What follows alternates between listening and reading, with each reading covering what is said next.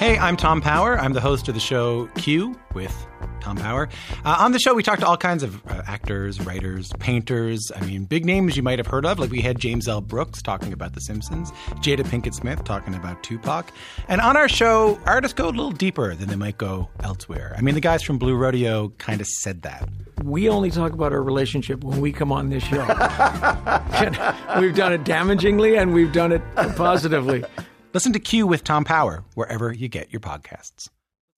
One of the great things about Deb is she's one of the funniest people I know, and her humor was so disarming. I remember being in her class, and it didn't feel like I needed to decode anything. It felt like, oh, I know how to do this. We sing, and we try to communicate the depth and text and meaning of a song. There was just something clear and welcoming about her style and her class. I felt at home, and I felt like I had a right to be there.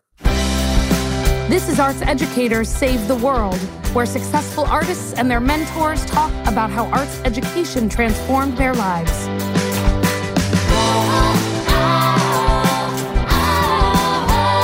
Hey, welcome back. I'm Erica Rosenfeld-Halverson, and here we are, back with more conversation around artists and mentorship. And I'm here again with my producer, the fabulous superhero sidekick, Alec Lev. Hello, Alec. Hello, Erica. You've gotten to know Alec and I a little bit through our collective journey with Miss Ames and Bobby and Lynn, but here in this episode, we'll add another fun fact. We were both theater majors in college. That's right. We both trained to be professional theater types. We both have continued to work on the stage over the years. I have played everything from a giant bumblebee teacher to a Yiddish stage performer in the 1940s. My training was more as a director, and also importantly, during and after college, I became fluent in American Sign Language. So I performed in children's theater with the National Theater of the Deaf, and then I also acted with Deaf West Theater here in Los Angeles. But my real passion is for directing, and along with various stage shows over the years, next year I'll be co-directing an opera with a mixed cast of deaf and hearing performers. And earlier this year in 2022, I wrote and directed a film called What?, which is a black and white silent feature film, again, starring deaf and hearing actors. I also, and this is germane to our upcoming talk, I can be seen for a good 20 to 30 seconds on the episode Best Prom Ever in Season 3 of How I Met Your Mother. Which, conveniently, brings us to one of our guests this week, Josh Radnor. He's an actor, a writer, a director, and a musician. And when we invited him to be on the show, he wanted to talk about a teacher from his time at New York University's graduate program at Tisch School of the Arts. And the woman he chose, Deb Lapidus, actually teaches singing to actors. But as you'll see, her work is completely about storytelling and about life. In this conversation, I will say that Josh and Deb go very deep on singing and acting. And I think it's important as we listen to this that we remember the heart of your book is that it doesn't matter if you're a singer or an actor or a painter or a sculptor. That's not what the goal of this here. It's saying that listen to the way the relationship that Deb and Josh created together as mentor-student, how they listened to each other, how they worked off each other, and just imagine the magic that happens there happening in any class using some of the techniques of the artist and the art teacher to open you up to risk-taking, to realizing that doing poorly on the math test is not failing. It's the step towards the day that you will get the right answer on the math test. And that good teaching of any kind puts scaffolds around that so that each student feels ready to take those risks, even if the kinds of supports that one person needs may not be the kind of supports that another person needs. And Deb and Josh talk about that too, and talk about the kinds of scaffolds and supports that he needed, but they also talk about what that looked like for some of the other people who Josh was interacting with when he was in Deb's classroom. Let's listen.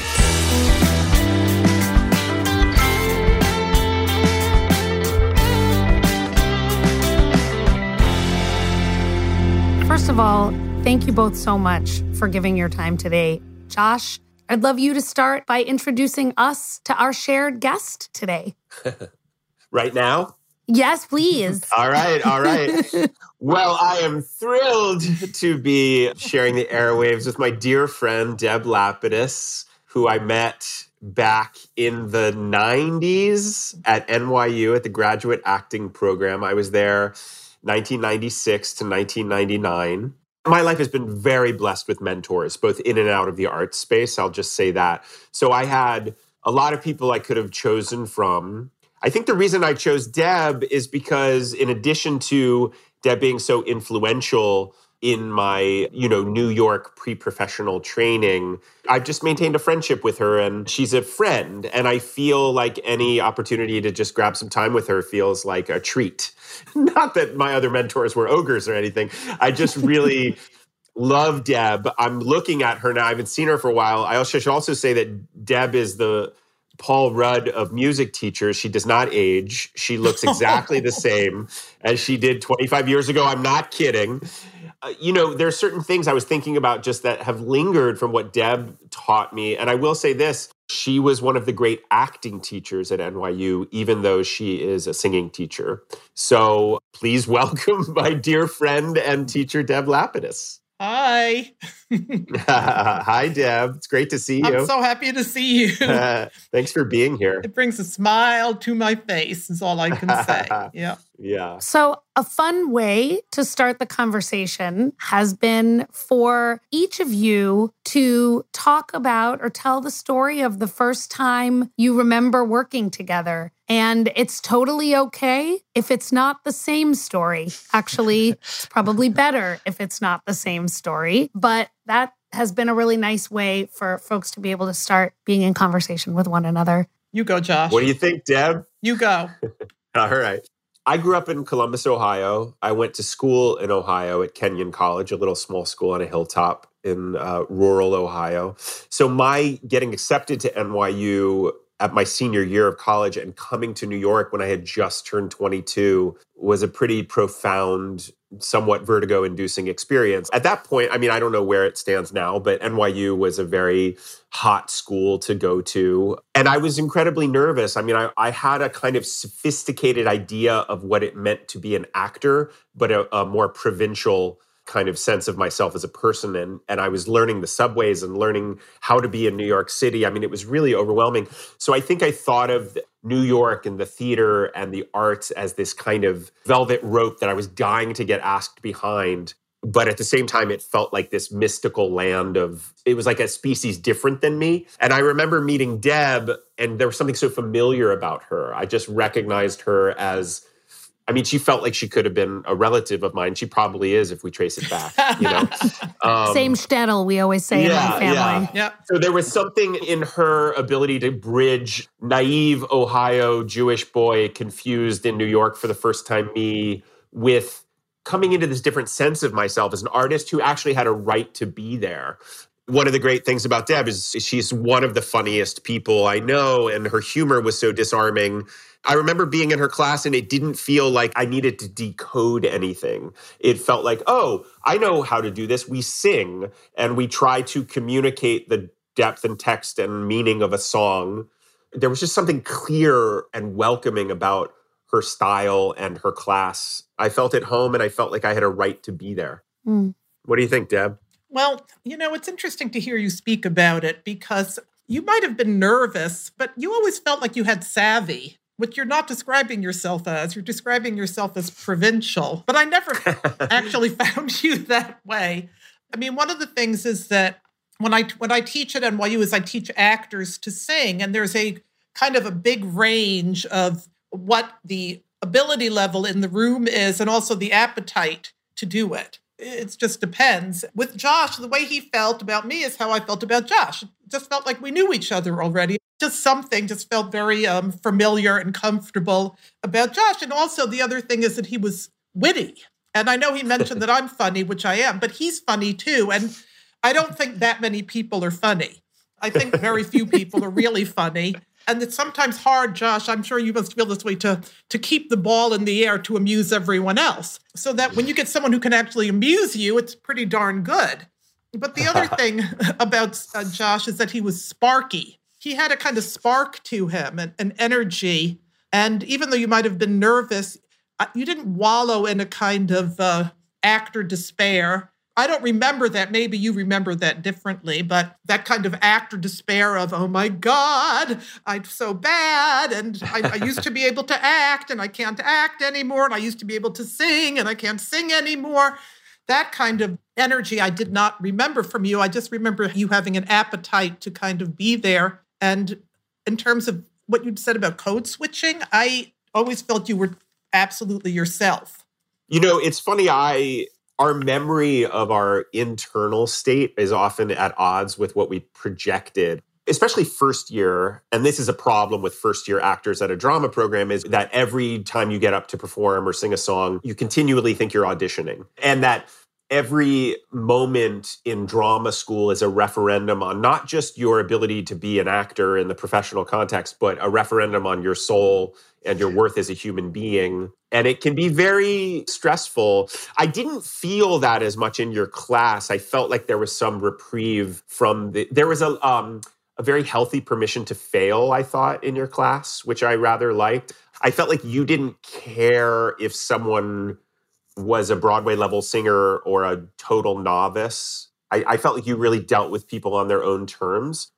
I wanted so desperately to be an actor, but I also wanted to do it with as little stress to my nervous system as I could. I had my spell second year where I was really in a lot of turmoil, but mostly I treated drama school like going to law school or medical school. Like I was trying to acquire the skills that would allow me to have a career.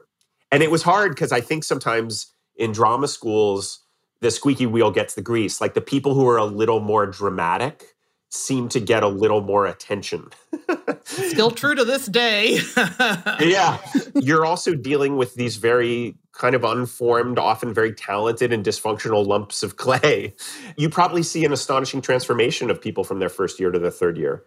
Yeah, definitely. And also seeing people sometimes right after they get out from graduating to then maybe being in a show on stage. And I actually remember having this experience, and I tell the students this sometimes, because as a teacher, a lot of times it feels like you're kind of making a sculpture and you're right on top of it and you're kind of sculpting the fingernail or sculpting the vein in the neck or whatever. But usually you're not stepping back. Sometimes I think we get so detail-oriented where you start to see all the things you want to change, for want of a better word. And then sometimes when you step back and you look at the whole person, you're kind of bowled over and get a totally different kind of take on the person and a kind of different hit on who they are and what they're able to do. And I've literally been almost blinded sometimes by someone's sheer talent that I've seen on the stage that I worked with. I experienced them differently. You mean like if you see them 10 years out? Even less sometimes. It depends on the person. Yeah. Because I'm also watching them not so much as teacher, but as audience. Yeah. And that's a different kind of way of taking somebody in and also seeing the whole. Yeah. In a different kind of way. Does that make any sense? Yeah, totally. So Josh used this great phrase, healthy permission to fail, which he described as a feature of your class and one of the things that he really valued about you as an educator. So I was curious first if that resonated with you as something that you actively think about and how you make that happen in your classroom or in your learning space. Well, I mean, I think the idea of success versus failure is something that I'm not amazingly interested in. So by that, I mean, I think that students tend to think they have to be successful or they have to succeed. And I'm just talking about like in a class, on a song, on a scene, whatever. To me, that's not important. What's important to me is doing the task at hand, doing the work. And the work is a combination, as Ron Van Loo said, of technical things and also things from the heart. There's nothing that interests me less than just purely technical singing. I like to feel there's a person at home. I want to know who the person is. I want to feel like I know the person more through their work. Not because they're telling me who they are in a dinner conversation, but because through their work and through the text of whatever the writer is, I'm learning more about them. That was something Josh always was good at, by the way. So by permission to fail, to me that means to do the work at hand and not necessarily worry if you're getting it quote unquote right. And I think that the idea of getting it right is the thing that can really limit people as they're trying to do their work. Because when you try to get it right, you're actually working towards the end and not actually in where you are. You're thinking about, is this correct? And you're second guessing yourself. And the fact of the matter is the word right or correct is different for everybody. I remember someone in your class, Josh, who had a lot of pitch problems. And for that person, a tremendous success would be just singing in tune. Right. And for you, that would not be a big success. You know, if we want to use success and failure as two things. Right. So for me, the only way to really fail is to not try in a kind of way. And there are people that they're adept, they can do things, but they don't necessarily put their heart into those things, or they've just been always good at something and they can give kind of a very small amount and still be quote unquote good. To me, that's a failure. Right, right. Even though somebody else might perceive that person as good or talented, I just find them not actually putting all their self into whatever the task at hand is. And to me, that is how you fail. Trying to do something that you don't do very well is one of the most courageous things you can possibly do. And because I teach singing, which has a lot of baggage for a lot of people, and there's a lot of people who have been told, you don't sing, you're bad, you're not as good as your sister, you're not as good as this person. And then in the room itself, people also can feel, wow, well, Josh is really good, but so-and-so is not so good. And also, there's nowhere to hide when you sing. So if you're singing, that's coming from you in a way that feels so personal. And whatever is going on, sometimes in the material, what the song is talking about, or sometimes in your life, it's very hard to finesse that away from something that's true. You do see people with a lot of raw truth. And to me, it's the people that just don't make the attempt to do something incredibly hard for them. And I think in a way, and Josh, you could speak to this, doing something really hard for you, be it singing or dancing or acting in a Shakespeare play or whatever, is something I think as an actor you have to do. Yeah, I mean, NYU in some ways is just a daily exposure to your limits and your tolerance for shame. I remember just being humiliated quite regularly at NYU. Oh and I think that's part of it. If you read the Mike Nichols biography that Mark Harris just wrote, Jack Nicholson, before big scenes, would do this crazy, ridiculous dance and make all these ridiculous noises because he said, there, nothing I do will be as humiliating as what I just did. You know, let's get that out of the way. And so I feel like that was part of NYU. NYU, in a lot of ways, was much more rigorous, embarrassing, and difficult than most of what I've faced professionally. I mean, professionally, the getting a job or not getting a job and auditioning, all that can be quite treacherous. But the actual work, you get cast in roles you're quite appropriate for professionally. At NYU, you get cast often in roles you're very inappropriate for, that you would never get cast in professionally, and you have to stretch yourself. But I did want to speak to one thing you were talking about. When I said that you were one of the best acting teachers at NYU, my memory of your class, you would, relax your jaw and stretch out your tongue, but you're not an overly technical teacher. Right. And most of how you coach a student through a song is textual, that you say, well, what are you saying here? And what does it mean? And what are you trying to communicate? You would break it down like it was a Shakespeare monologue or any other kind of speech.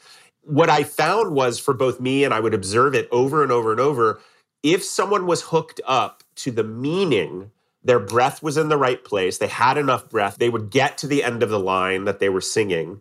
So I found that you were much less interested in breath control and pitch than you were in what are you trying to communicate? Why are you singing this song? What are you doing up there? Something that you said I think about more than almost anything I learned at NYU. And I think about it a lot as a writer. Actually, you said, play to the smartest people in the room. Always play to the smartest people in the room. And that has been so meaningful to me, to not sand the edges off my stuff. The people who this is meant for, who are going to get it, are going to get it. And maybe someone else will get it on a different level. But that really echoes in my ear that you said that. So I just wanted to thank you publicly for that. Oh, well, thank you. I still say that. And I think it's really important to play to the smartest people, because sometimes people on stage or whatever, they feel they have to explain things. And maybe you don't have to. Maybe someone will understand what you're saying. Well, it's an invitation to the audience. Right. Like Billy Wilder said this great thing that if you let the audience put two and two together, they'll love you forever. Right. Exactly. Right. Let them do their work. Right. Right. That's right. Yeah. But thank you, Josh. I appreciate that. And I still believe it. And this is why I love actors. Working with people that have an ability to tell a story, to transform, to become a character. When you have that and a voice, to me, that's everything. There's nothing more boring to me than just watching someone basically make the music of a song. I mean, I'll take Ella Fitzgerald, but, very few others. Yeah.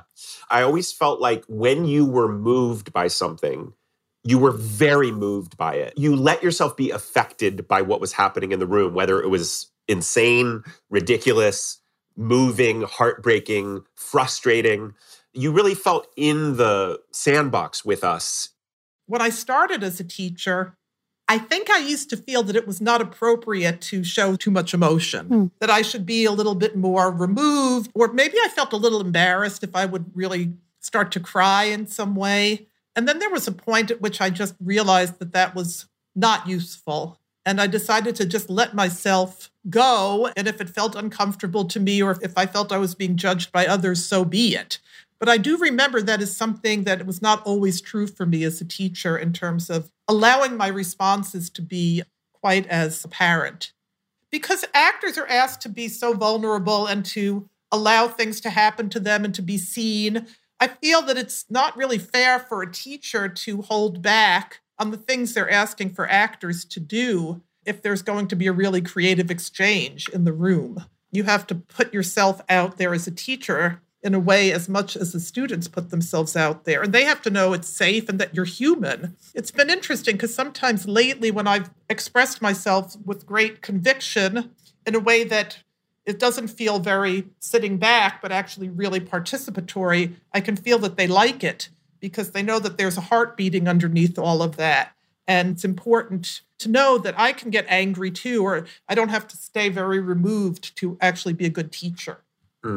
Josh, when I was going to interrupt you before, I'm glad I didn't, because Deb said almost literally word for word the thing that I was going to say, which is, a huge message of the book that I wrote is that scaffolding students to take risks is the single most important component to being a successful classroom teacher. So risk-taking is the fundamental move in how you learn something new, regardless of the discipline. And, for me, the arts, for obvious reasons that we've discussed, is the prototypical space where that happens. But the same thing is true in the math classroom and the science classroom, that to stretch yourself as a learner and as a child, to try and be wrong as a pathway to building more robust understanding is the single most important thing in a classroom.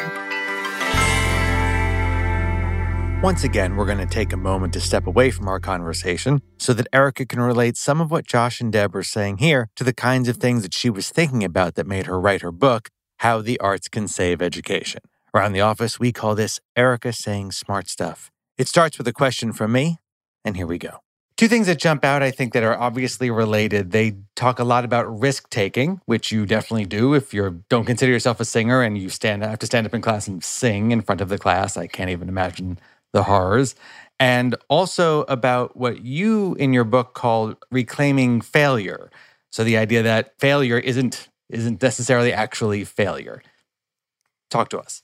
So one of the big learnings I've had from spending a lot of time in schools is we frame the discussion about learning in terms of the acquisition of stuff.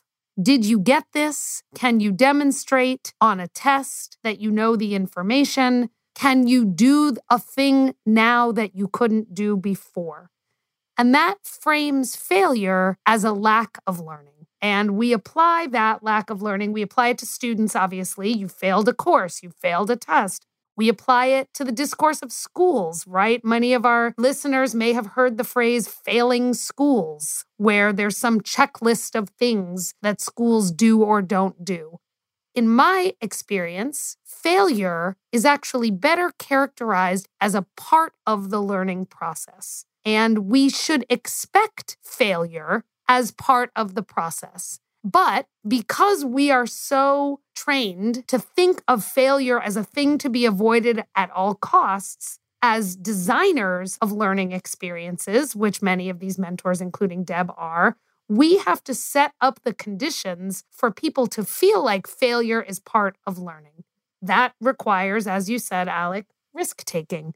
To be able to take risks so that we know that if something doesn't go the way we expected, there's as much juicy goodness in the thing that we don't expect as there is in being able to successfully, quote unquote, do the thing that we think gives us the good grade, gives us the right answer, gives us the quality metric on the school evaluation system.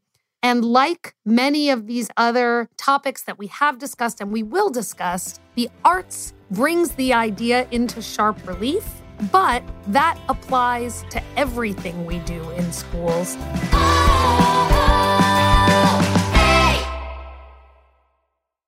If you're a fan of Real Housewives, Summer House, Vanderpump Rules, or any other shows on Bravo, you know that being a Bravo fan is basically a full-time job. On the Mention It All podcast, presented by Betches Media, I, Dylan Hafer, am keeping you up to date on all things Bravo. Plus, you'll get to hear some of your favorite Bravo celebrities and media personalities mention it all about what happens on and off camera. Search for Mention It All on Apple Podcasts, Spotify, or wherever you get your podcasts.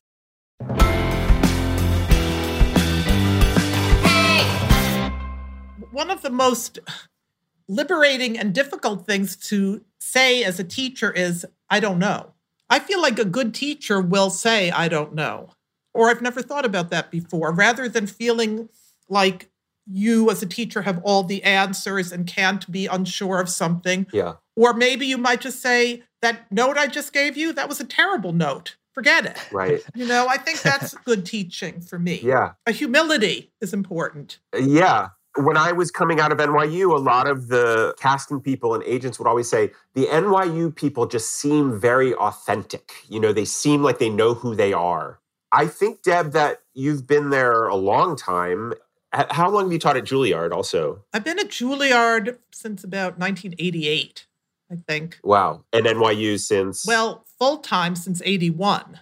Wow. Okay. I know, it's forever. Well, Deb won't do this, but I'm going to toot her horn for a minute. If you look at all the graduates of Juilliard since 1988 and all the NYU grads since 1981, the NYU Graduate Acting Program, I mean, you've got a lot of Oscar winners, tons of Tony winners, Yep. Tons of Emmy winners, like a lot of people who have really shaped culture as actors, writers, directors have passed through your classroom. I do feel that NYU had and has a reputation of turning out authentic actors who know who they are. And I think it's because you have such a influence on the department, Deb, that you yourself know who you are and you're very authentic.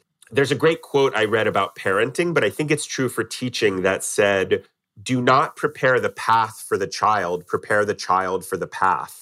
You are not someone who was giving us easy answers, or like you were saying, like, look, this stuff is hard, it's vulnerable, it requires risk. I can't get you there. But you would sit with us and observe us and maybe rub our shoulders while we tried. Mm-hmm, mm-hmm. Can you talk a little of how this platform that Deb laid for you, the work that she did for you, how you take that to the rest of life outside of acting and music? Well, I realized this, Deb, at Zelda Fitchandler's memorial.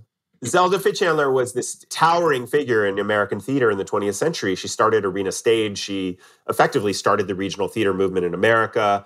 And she ran NYU from the 80s up until, I don't know when she stopped being the chair, but she was really at the zenith when I was there, 96 to 99. And she had such strong ideas about the artist. I think she called it the actor citizen or the artist citizen, that people were really hurting emotionally. And our culture did not provide a space for people to emotionally process, emotionally be vulnerable. She imbued us all with a feeling that we were doing something consequential for the collective. That was what NYU felt like at the time. Deb was squarely in that and felt very much a part of helping me do that. So it never felt like I was doing something silly or inconsequential. It felt like I was being lit up with some sense of mission. I hope I'm not overstating that, but that's what it felt like. And I don't know if the school still feels that way, Deb, but that was really what Zelda preached. The way this woman would speak about the artist and the arts was so incredible and amazingly moving, and amazingly just made you want to become an artist even more. And I was thinking about her as we were talking a little while ago, because I remember she used some metaphor, and it was like about climbing a rope. Like if you're trying to move to get higher, you have to let go to go up. You have to let go. Oh, yeah. Beautiful. And she would say that to get something, to learn something, you also had to let go of something. So there was some loss in learning. And I do think there is truth to that. I just feel so well served by my education there, because it was a place of risk-taking when I was scared of failure. And it was a place of vulnerability when I was scared of that. There was so much letting go of the rope that I had to do to even stick around. Even though it felt like life and death up there on the 5th floor at Tisch, it was still safe. Even though it didn't feel that way, it was. I'm endlessly grateful to you and that whole program. Well, I just adore you so much. I mean, I don't mean to be all schmaltzy about things, but I just do. And I just love... We like a little schmaltz on this show. We do. I just love you. I love seeing you. I love listening to you. I do. What can I say? You're just very special to me. And, I just am so happy to see the man that you have become. And now I sound like somebody at the bar mitzvah, but, what can you do? Yeah.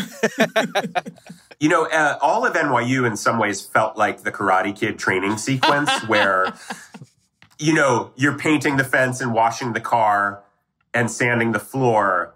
And you're like, why are we doing this? We came here to act. And then you get thrown on stage and you're like, oh, I'm painting. Oh, okay. Oh, that's what this is, and you kind of have to put it all together. But you are getting this education. But sometimes at NYU, I felt like the Scarecrow, in The Wizard of Oz, like my leg was over there, my arm was over there. And by the end, you just hope that you put it all back together. And happily, in my case, I did feel like I had put it all back together. But it can be very harrowing to feel like you're pulled apart in that way. Yeah, I do think there is some idea. I think this is a very misconceived idea that we have to break you down before you can get put back together. Who wants to break somebody down? I mean, that just seems cruel. I hate that. Yeah. I hate when people describe training that way, because I'm hoping that they are wrong rather than right, because I don't want to be the person to break someone down. I mean, that is just ridiculous. And presumably they were admitted to the school for something that was interesting about them. Yes. You don't want to expunge that. Yes. But, when you were talking earlier about feeling just so neurotic and trying to prove yourself in every class, there are people that to this day think that certain people get taken into a school because they got the wrong person. And I think people think that about themselves, too. Right. They just had my name mixed up with somebody else. Well, it's also if you solve a math equation that you can actually hand, that's not you, and you say, this is why I'm here because of this thing. There's something about being an actor that is, imposter syndrome is a very understandable consequence of being an actor, because it's like, it's me. Right. I do know that your class was one that I always felt safest in. I felt like I could be the most relaxed version of me. Your class was a bit of an oasis or a respite from that relentless self-criticism. Endlessly grateful for that. Deb, what inspires you? You said you've been at NYU since 1981, right? So, what really inspires me is just some person that you can give a whole sort of world to of music and singing and art. There are just moments in the classroom that are very, very, very moving and very invigorating, because you see someone do something they couldn't do before, where you see somebody step into something fully in a way that they would tiptoe in before. And no two classes are the same and no two students are the same. Sometimes it's chaotic or there's a lot of discontent. But even with that, there are just great moments of art, because I get to work at two places that really put out some amazing actors. You get to see people really early on as they're kind of finding their way in their craft. And it's beautiful to see people as they kind of move through training and move through their careers. Do you remember that moment or a collection of moments where you said, I really want to turn in this direction also? Obviously, you haven't left anything behind, the writing, directing, and acting, but where music became more important to you and why that might be, and can you tie it back to your music?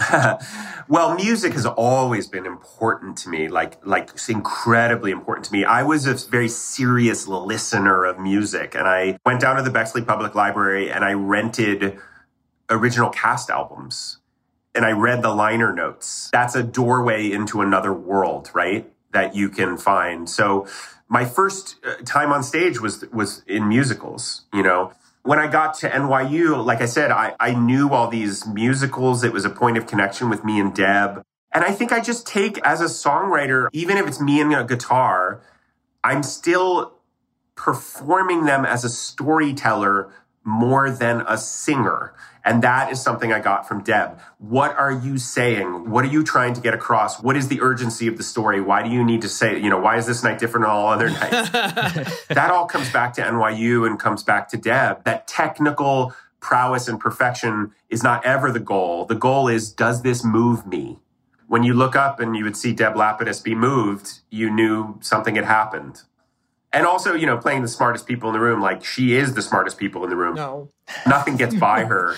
I just think having a formative mentor and guide at that vulnerable place when I knew I wanted to say something, but I didn't quite know what it was yet. But I started to get some sense that if I told the truth, that was enough. And I've never stopped going back to that. So thanks, Deb.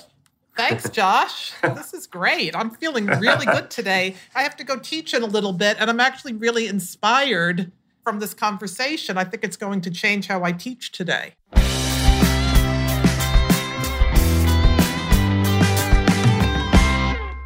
Alec, how was it to hear your friend and artist collaborator in this context? I mean, what's so cool is Josh is constantly reaching for mentors in artistic, personal, spiritual, and he's always bringing them to you. And he does it in the interview. He quotes he has all these things in his head, teachers that either he had personally or just people who he considers to be teachers. And he wants to share that constantly. I love it.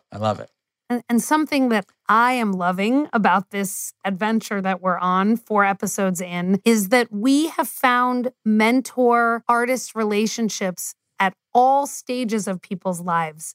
So when we talked to Lynn and Bobby, we talked to Barbara Ames, who taught us when we were 10, even younger. Yeah. And when we talked to Sharif Bey and Bill Strickland, Sharif talked a lot about his time as a teenager and in his 20s, and Bill's mentorship of him in that formative part of his life. Deb and Josh talking about the graduate school mentor relationship, which is a wholly other kind of relationship. This is one of the great gifts, I think, of bringing mentors and artists together, is to identify these different places in people's artistic lives where they've been able to develop and share these relationships. Fantastic. But you cannot avoid 3 questions no matter how much you talk. So we're going to wrap up today, as we always do, with 3 things, 1 question. Eric, I have a question for you. What are 3 things you would tell your daughter about how her father met her mother? We sang karaoke together. 1 thing. We took a research trip to the south side of Chicago so he could introduce me to the elementary school principal he was studying. 2. We went to my favorite diner, which is no longer there, on the north side of Chicago, and ate cheese fries. Wait, Erica, I don't know if I'm allowed to ask a question, but I'm going to. What was the name of the diner? I don't remember. Tell us about it. Maybe one of our listeners knows. Oh boy. Okay. It was in Ravenswood. It was off of the corner of Wilson and Ravenswood. It was one of these late night jobbies, but it wasn't a Greek diner style. For any of my Playmakers Lab friends, it was near where our offices in the mid-2000s was. Excellent. If you know what she's talking about and you are not allowed to look it up, you just have to know it, send us the answer at contact@artseducatorspodcast.com. 3 things. And Alec, Yeah. I have a 3 things for you. Oh, yeah, go for it. Can you give us 3 ways that our listeners can get involved with our show? I can. If you have any questions, comments, or if you know someone who might be a great guest on our show, go ahead and write to us. contact@artseducatorspodcast.com. 1. You could use our very ultra handy-dandy interview guide to talk to your own mentor about the ways that they have changed your life. 2. And go ahead and send us your favorite 2-minute, it's got to be 2 minutes, 2-minute clip of your interview, and we will do our best to get it onto the show. And to learn more about that, how to do it, go to artseducatorspodcast.com/contact. 3 things. Arts Educators Save the World is hosted by Erica Rosenfeld Halverson and produced and co-hosted by me, Alec Lev.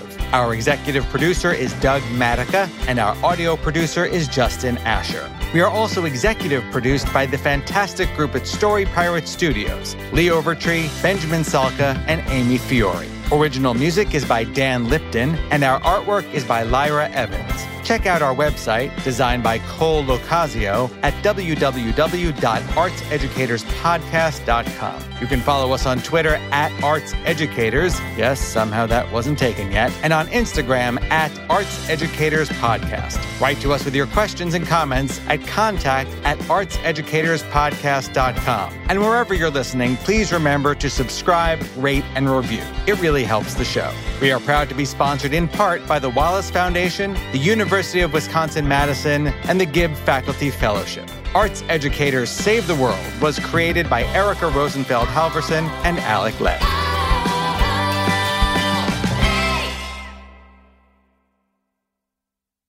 If you're a fan of Real Housewives, Summer House, Vanderpump Rules, or any other shows on Bravo, you know that being a Bravo fan is basically a full-time job. On the Mention It All podcast, presented by Betches Media, I, Dylan Hafer, am keeping you up to date on all things Bravo. Plus, you'll get to hear some of your favorite Bravo celebrities and media personalities mention it all about what happens on and off camera. Search for Mention It All on Apple Podcasts, Spotify, or wherever you get your podcasts.